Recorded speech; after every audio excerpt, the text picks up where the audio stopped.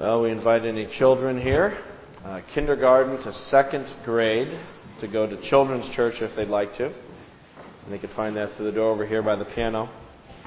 And while our children are heading to children's church, I'd invite the rest of you to open up your Bibles to Luke chapter 8. And today we're studying verses 4 to 15. And that can be found on page 1023 if you are using a Pew Bible.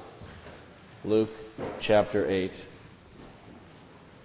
page 1023. And we're looking at the parable of the sower, which could also be called the parable of the soils.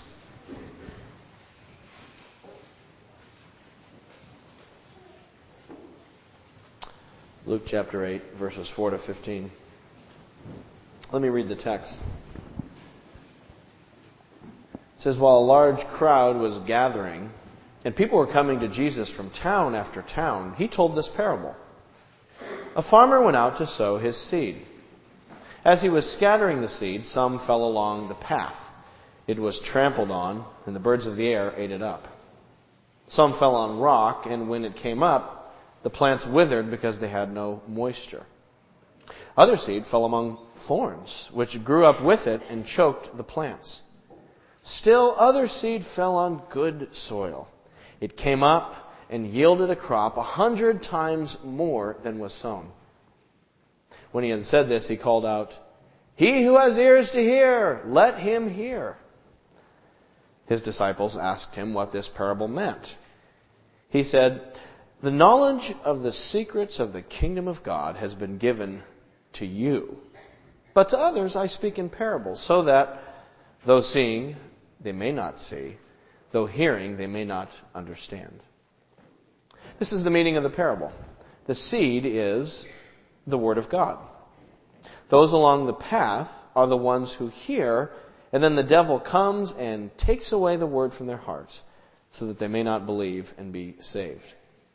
Those on the rock are the ones who receive the Word with joy when they hear it, but they have no root. They believe for a while, but in the time of testing they fall away. The seed that fell among thorns stands for those who hear, but as they go on their way they are choked by life's worries, riches, and pleasures, and they do not mature. But the seed on good soil stands for those with a noble and good heart, who hear the word, retain it, and by persevering produce a crop. Some of you have to work with children. Maybe you're a parent or a teacher. Maybe you've taught a Sunday school class or been a counselor at a kids camp or something. But you've had to work with kids. And if you've had to ever work with kids, you know that there's a very important question you have to ask children at some point in your interaction with them. It's a profound question, almost a spiritual question. And the question that you have to ask children at some point in your interaction with them is this: are you listening to me? Very important. It'll come up, a very frequent question to ask. You're sitting there having dinner, and the kid's rocking back in his chair, and he's rocking back. You say, "Stop rocking back. You're going to fall over." And a few minutes later, the kid's still rocking back. And so you say the important question: are you listening to me? Yeah. What'd I say? Don't rock back. So why are you rocking back? I don't know. You're not listening to me. Yes, I am. And it's very clear at this point in the conversation that we're having a lexical issue. The parent and the child are using the same verb to listen, but they're defining it in different ways, apparently. The child is using the verb to listen to simply refer to the physical act of hearing the sound and understanding what you're saying in English. But that's it. And when the adult says, "Are you listening?" what the adult means is, are you not only hearing the words, but are you taking them in and responding in the appropriate way? And so that's really the issue. What does it mean to really listen? And so the kid, sure enough, boom, hits the ground, and they're like, and the wind's knocked out of them, and you jump up as a concerned parent, and in the most compassionate, a warm, nurturing voice you can find, you lean over the kid and you say, "I told you you weren't listening to me." And God is saying to us right now, God is saying to us, are you listening to me down there? God is speaking all the time. Just walk outside. Look at the world He made. He's speaking. He's telling us that He's real, that He's glorious, that He made this world. Are we listening to Him? And what does it mean to really listen to God? What does that look like? Jesus put it this way right here in our text. He who has ears to hear, let him hear. That's Jesus' way of saying, are you listening? Are you listening? So what does it look like to really listen to God? If you're really to hear God and to listen the way God intends, how would that play out in your life or in my life? I think that's what this parable is all about. This is a story about listening. What does it mean to really hear God? And so we see in verse 4, Jesus has a bunch of people in front of Him who need to hear. It says, while a large crowd was gathering and people were coming to Jesus from town after town, He told this parable. So you got the scene, right? Here's Jesus. There's crowds coming to Him. His ministry has become famous. It's not even a ministry anymore. It's a movement. And He gets near a town. He can't even get in the town because the people are coming out of the towns. And the only way to have conversations with people is to be out in the wilderness where you can stand up on a big rock or something and shout out. That's the only place where people will fit. And all these crowds are coming. And it's great, right? Well, I don't know. Because Jesus can see through the crowds. And He knows that not everybody who's coming to hear Him is all coming for the same reasons. He knows that not everyone who's followed Him into the wilderness is really a follower, if you know what I mean. He knows that not everybody is listening in the same way.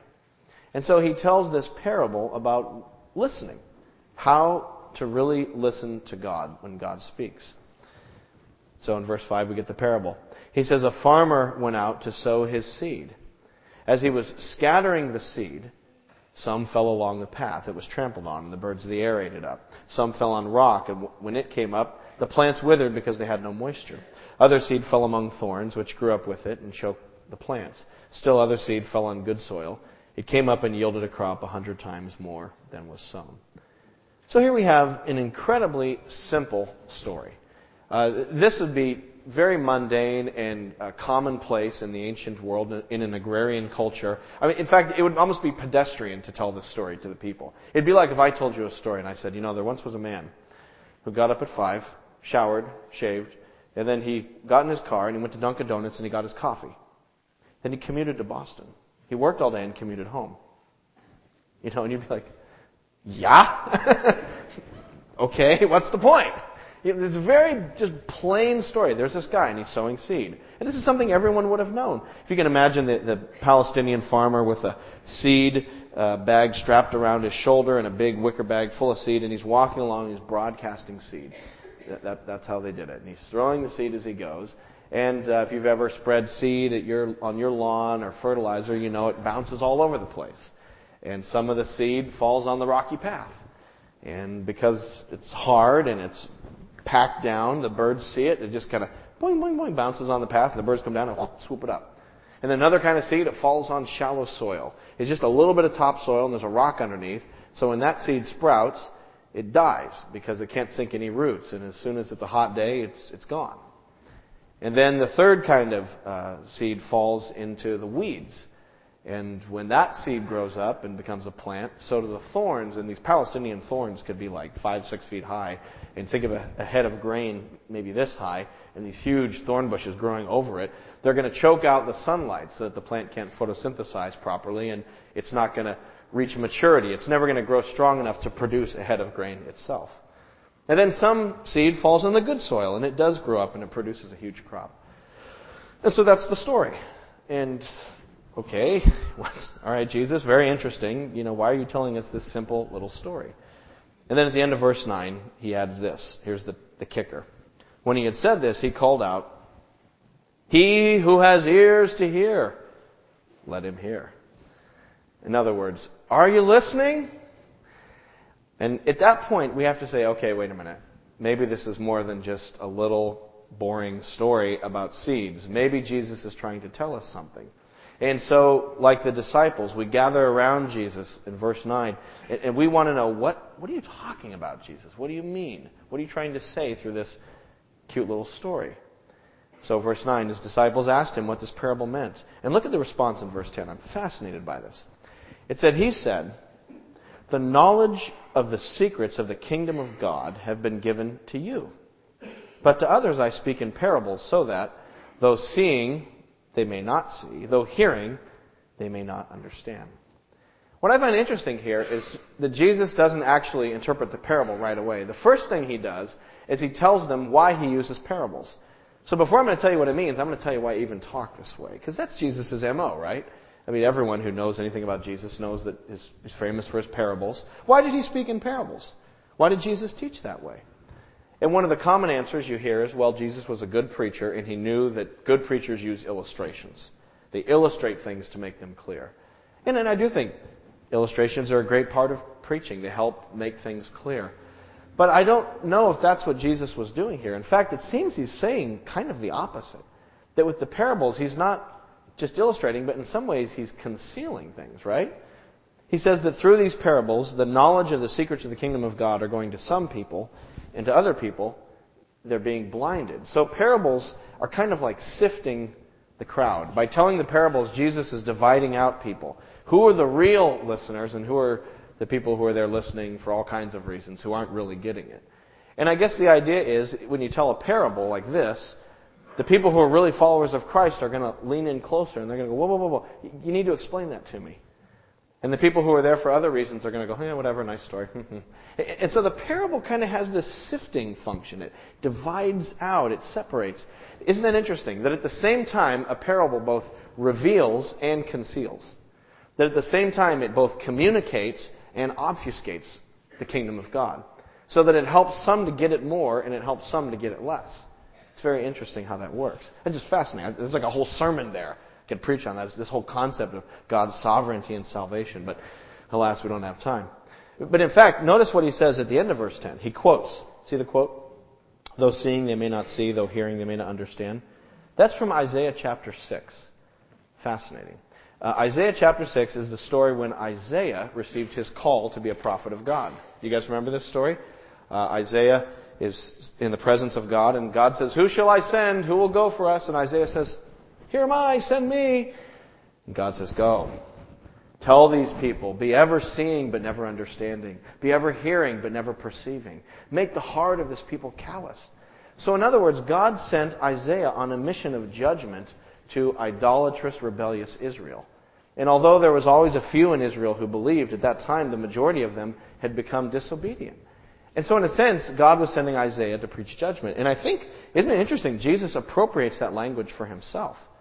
So Jesus is saying, the reason I'm preaching in parables is the same reason Isaiah was sent, was to bring a message of judgment. So all that to say, when Jesus starts talking in parables, it's time to pay attention.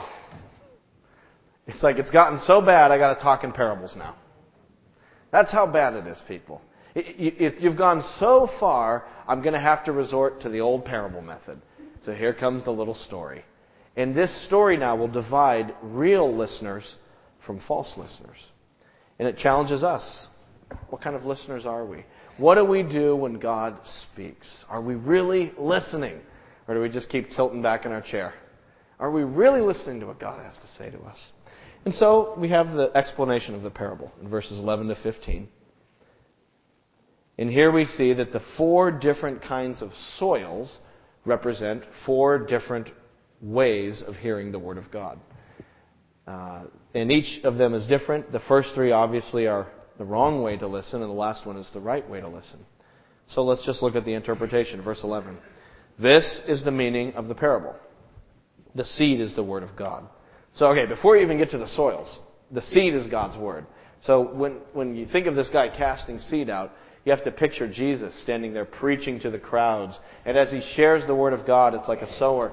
He's casting out seeds. Thousands are around him, and he's casting out seeds. And whenever a preacher stands up in a pulpit and preaches from the Bible, and I add that qualifier, from the Bible, this is the Word of God is being sown. And they're dipping into the bag of seed, and he's preaching. And, I don't know where it's going. It's, seed flies all over the place. But this is my job, is to sow the seed and throw it out there. And whenever you're at work and, some guy says, "Hey, what'd you do this weekend?" You say, "Oh, I actually, at church, or last night I was at this Bible study, and they go, what?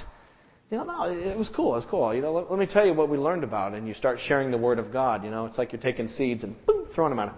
Boom. Let me tell you what happened. Boom, you're throwing seeds. That's it. You're sharing the Word of God. Or whenever a play group comes into your house and a bunch of moms from the town come in and you've got a plaque on the wall that's a Bible verse. As for me and my house, we shall worship the Lord. Or love is patient, love is kind. Or whatever the Bible verse is. This. And a woman looks at it and sees it. That's just the Word of God being sown. That's what God's Word is. It's seed that's thrown out there.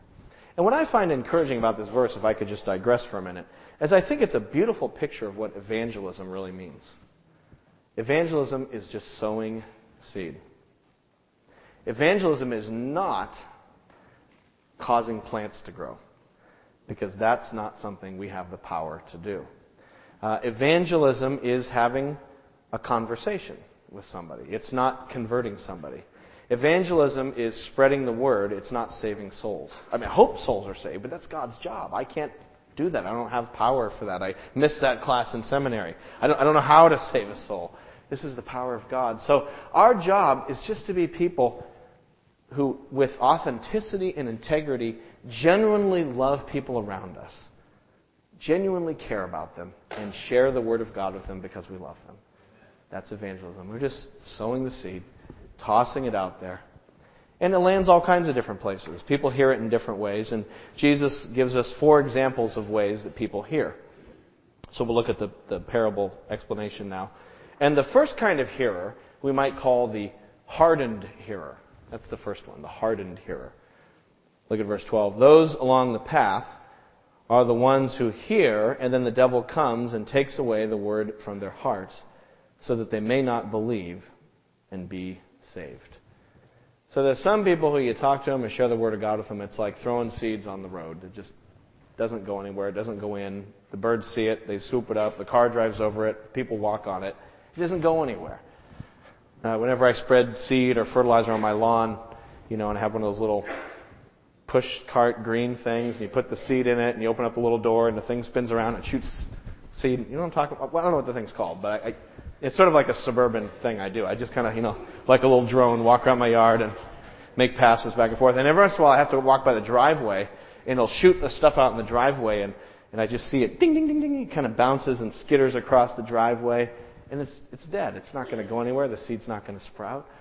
And Jesus is saying there's some people who have hearts like asphalt, like concrete. And the Word of God comes in and it bounces right off. Boom! Doesn't go anywhere. Have you ever brought a friend to church who was a hardened hearer?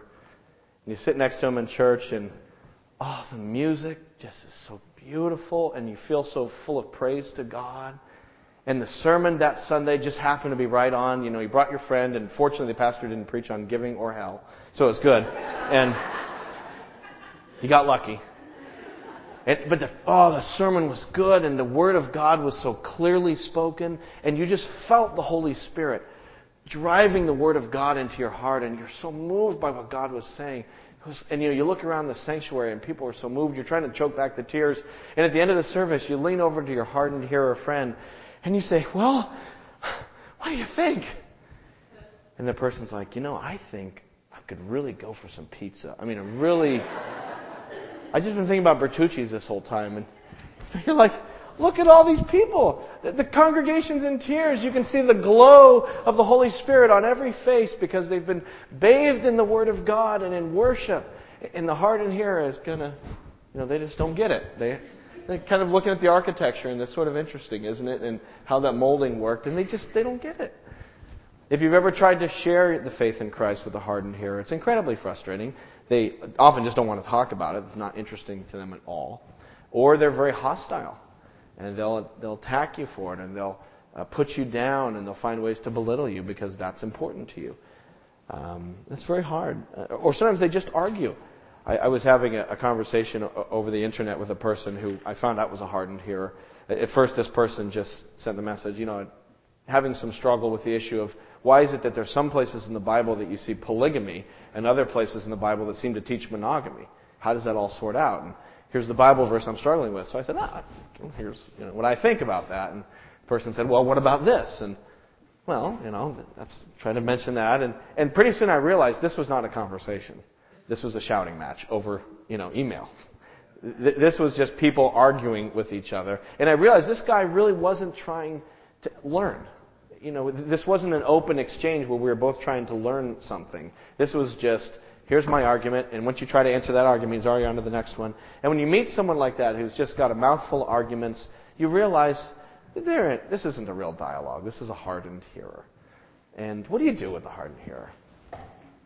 I only know one thing to do with a hardened hearer. Just pray. You've got to pray that God will soften the heart. Just like God softened my heart when I used to be a hardened hearer before Christ touched me.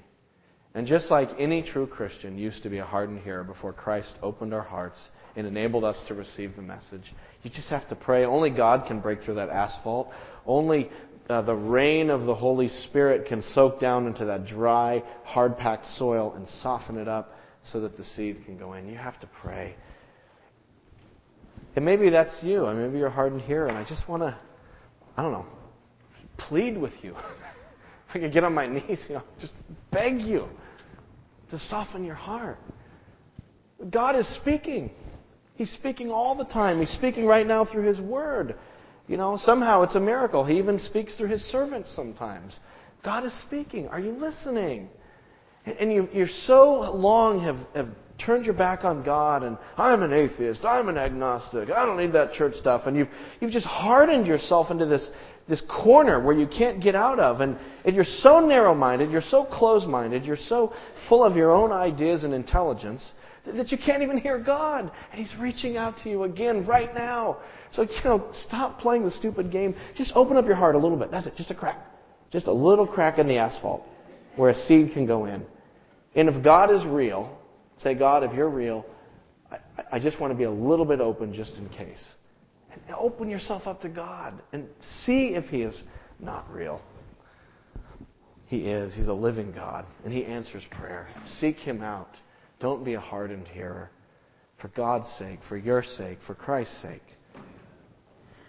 And then there's a second kind of hearer. The second kind of hearer is the shallow hearer. The shallow hearer. And this is the seed that falls on the soil that's just a little bit of topsoil on top of a rock. See that in verse 13? Those on the rock are the ones who receive the word with joy when they hear it, but they have no root. They believe for a while, but in a time of testing they fall away. So this is the person who has a very strong emotional excitement about Christ, a very strong enthusiasm, but it doesn't have any depth to it. It's just kind of surface. It's like the foam on the top of the soda. It just bubbles. They're all excited about their faith. And Jesus had these people around Him. He's preaching, and there's people coming up to Him. Oh, Jesus, I can't believe that miracle you just did. And the crowds were fawning over Him. But He knew a lot of them were just the shallow soil. That they were a little bit of dirt on top of a stone. And we know how that is. We're here in New England. We have rocky soil. The farmers came here, and they settled here, and they started trying to plow the field, and boom, they hit something, and they dug out, and it was a rock. So they took it out, and they went another 2 feet, and boom, they hit something else. And so now you walk through the woods in New England, there's all these random walls, stone walls that all the farmers took all the rocks out with. And that's New England. And when you have a situation like that, you cannot grow grain, because grain, like any plant, needs to send down some good-sized roots. And when there's all these rocks underneath the surface, the roots hit the rock, and then they can't go anywhere, and then it doesn't grow. And so Jesus uses this as a picture of the person who's full of excitement, full of emotion and joy, but then when the first trial and test comes, they're off to the next thing. This is the shallow hearer, the person with no roots. I haven't been a pastor that long. I've only been a pastor for 10 years, so I'm not new, but I wouldn't call myself a seasoned veteran either. I still have a lot to learn. But even in my short time of being a pastor, I have developed, it's kind of natural, you develop a wait-and-see kind of approach to people in ministry. You just wait and see. Someone comes to you, oh, I love the church, it's so good, and that music was great, and I just want to get so involved, and I want to do this, and I want to do that. And I don't say no, but I also have learned not to just jump on the bandwagon and ride with them, Because I want to see. Because some of the people I've gotten on the bandwagon with, Christ is alive in their life, and they just take off for the Lord. And I've had other people, you get on the bandwagon, and then you look and they're not in the seat anymore. You're like, where'd they go? And they dropped off somewhere along the way. And you get them involved, and you get them doing things, but there was no roots. They never got grounded in the Word of God. And you have that happen enough in ministry, and you start to say, okay, I'll chill out a little. I'm going to wait and see a little bit. Because there's some people who just don't sink roots. I remember one person many years ago who came and all excited, wanted to get involved, jumped in with both feet. I was like, yeah, this is great. And became really involved in the church. And then a trial came. This person lost a loved one. And how could God do this? Where's God? I can't believe God would let this happen. And was just very overthrown. It's like the bottom fell out of this person's faith. And they just left. So I'm calling them. Hey, how you doing? I'm praying for you. You want to get together? You want to talk? How you doing? Nothing. Just fell away. Because trials are going to come to your faith. If you become a new Christian, you can almost take out a stopwatch or take out a calendar and just mark 2 years and start timing. Within about 2 years of becoming a new Christian, I promise you almost that you are going to experience some great travail in your life. It's just what happens. I've seen it so many times. A person becomes a Christian and then it happens. There's a disease, or there's a job loss, or some major chaos in the family, or you get involved in a church or a Christian community and there's some, very disheartening, discouraging behavior on the part of other Christians, and you're like, oh my goodness, what is this? Or whatever it is. It'll throw you for a loop. And if you don't have roots, you won't survive that initial test that's going to come to your faith. Not if, when it comes. When it comes. And so if you're a shallow Christian, or you're someone who's professing faith, but it's still all kind of excitement and emotion, I just want to urge you to sink your roots. Get into the Word of God. Join a Bible study group. Get involved with some other Christians in your life. Following Jesus, I say this before, is a team sport. This idea of I'm my own Christian, I have my own personal little religion over here, and it's disconnected from the church or anyone else, is so unbiblical and so unhealthy, and you're just set up for disaster. You need to get around with some other Christians and study the Word of God in community and be connected to other believers so that you can sink your roots with them into the Word of God. So when that storm comes, you're not going to wither and die on the vine, so to speak. So there's the hardened hearer. There's the shallow hearer. And then the third type we might call the smothered hearer. The smothered hearer, the choked hearer, or something like that. Look at verse 14. The seed that fell among thorns stands for those who hear, but as they go on their way, they are choked by life's worries, riches, and pleasures, and they do not mature. So here's the seed that falls among the thorns. You don't see the thorns at first because they're just seeds, but then it all sprouts and these big thorns grow up. Maybe you've been walking in the woods in New England, Wampatuck State Park, and you've seen these bullbriars. Have you seen those things that go around New England? They're green and they're very wiry and strong, and they sort of shoot up and over. They can be very tall. And what they'll do is they'll send a root underground, and every few feet or so it'll pop up another briar. And then these things kind of grow together, and they grow over the vegetation, and then just kind of stomp it down. So that the plants, they're not usually killed, but they're definitely stymied in their growth because they can't get as much light as they need. And so that's the picture here, is weeds choking out the life of the good plant. And here's the picture of the person who confesses Christ. They've put down some roots, but they're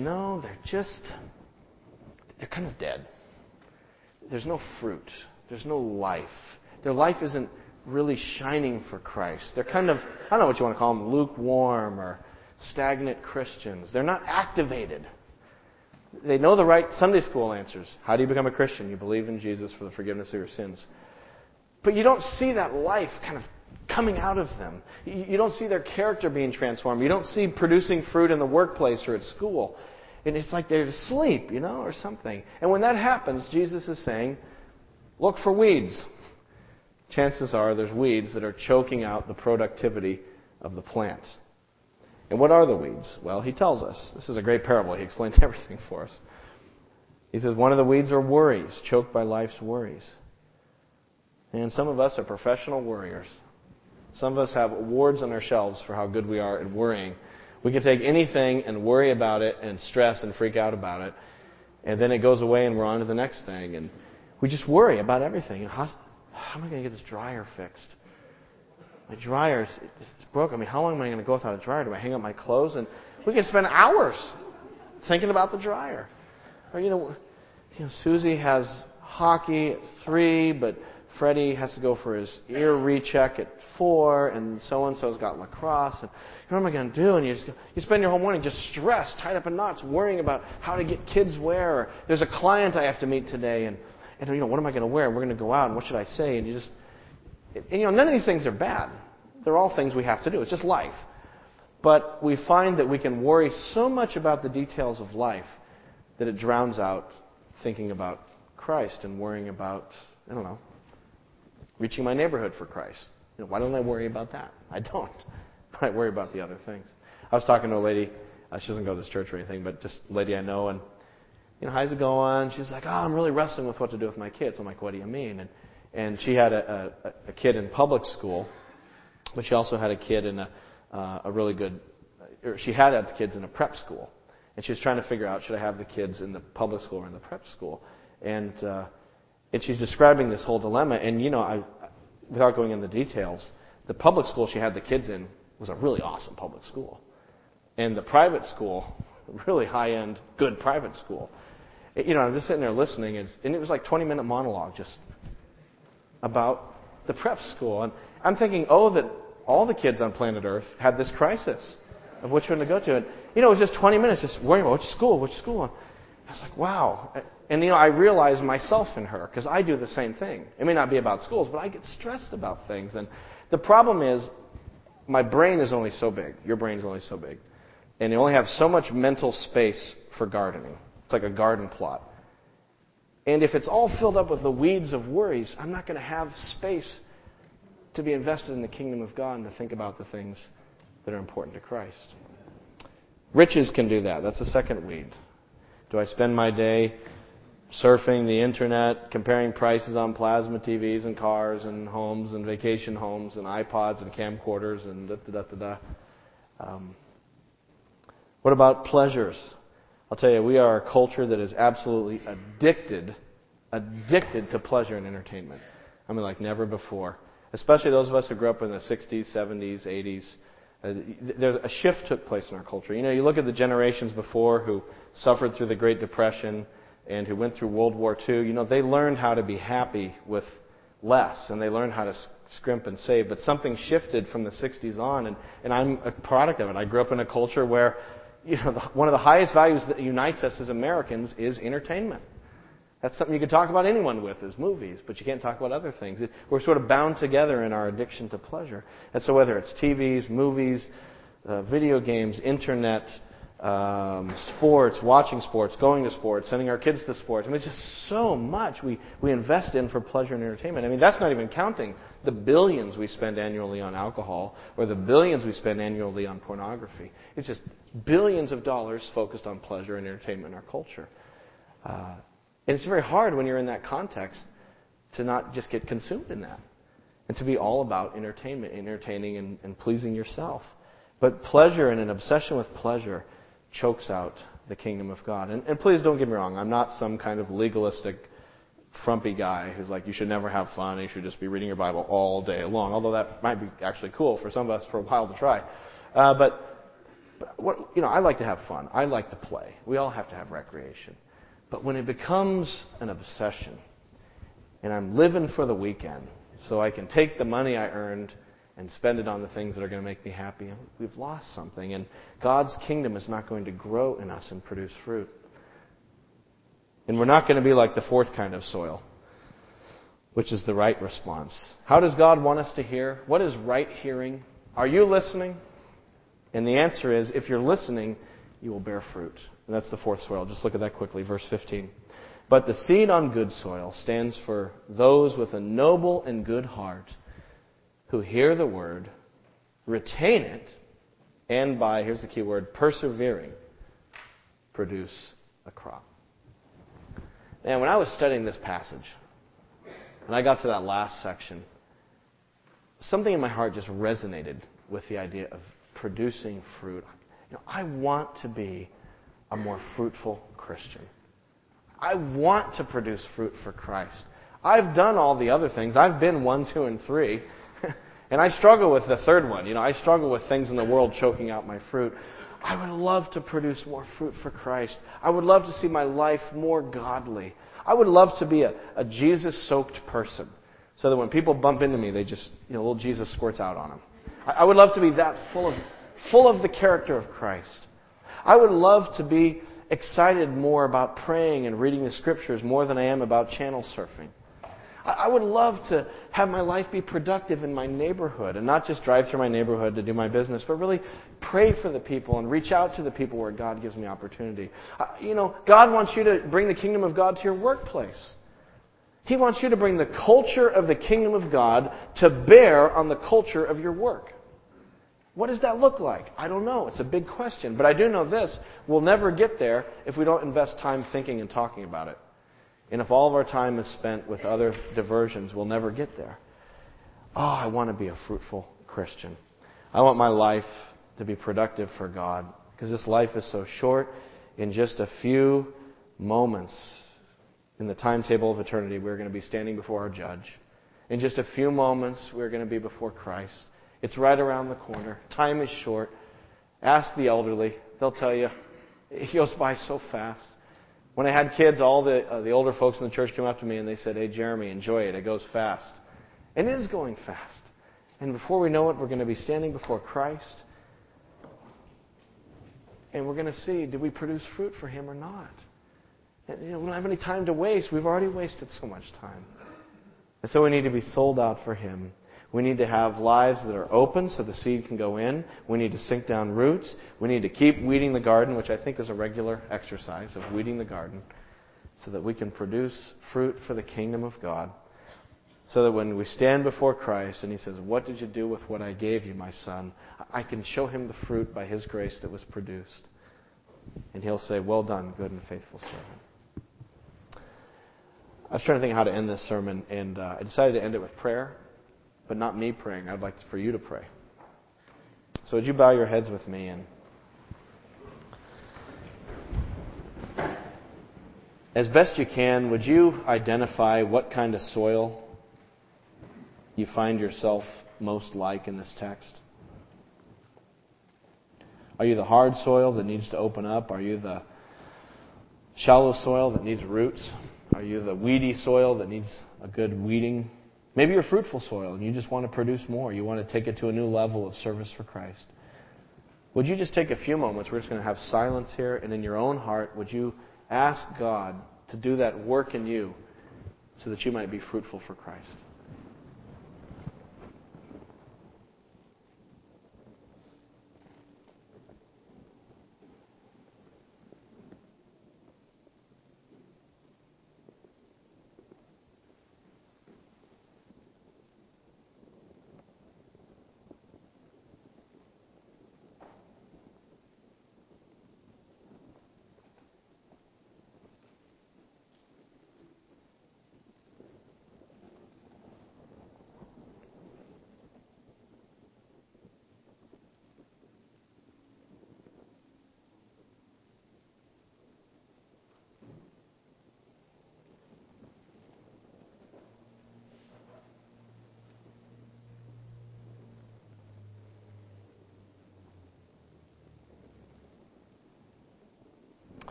Heavenly Father, I pray that you might keep the garden of my soul well weeded from the things of this world.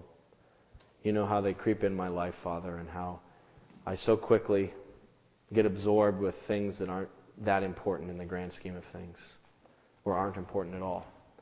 And Lord, I pray that my heart and my mind would just be so fascinated with the gospel and with the kingdom of God, so that whether I'm at work or at home or in my neighborhood or at the gym or the supermarket, that I just might have my eyes set on Christ and His kingdom above and how it's coming to bear and coming to pass here. Lord God, help us to be a fruitful church. I pray that if we were to see in the eyes of the Spirit, that looking out over this church, we would see amber waves of grain blowing, with the Holy Spirit blowing over them. That we would be a productive and fruitful body. Oh Lord, don't let our church be hard-hearted. Oh, Father, don't let our church have a shallow, superficial, emotional, entertainment-oriented faith. Lord, don't let our church be a weedy church with secular concerns choking out the life of the Spirit in our midst. Help us to be a vibrant, productive, healthy body that is fruitful in every way. Oh, Lord, we need your help. We pray this all in the name of Christ. Would you take your hymnals and turn to hymn number 597?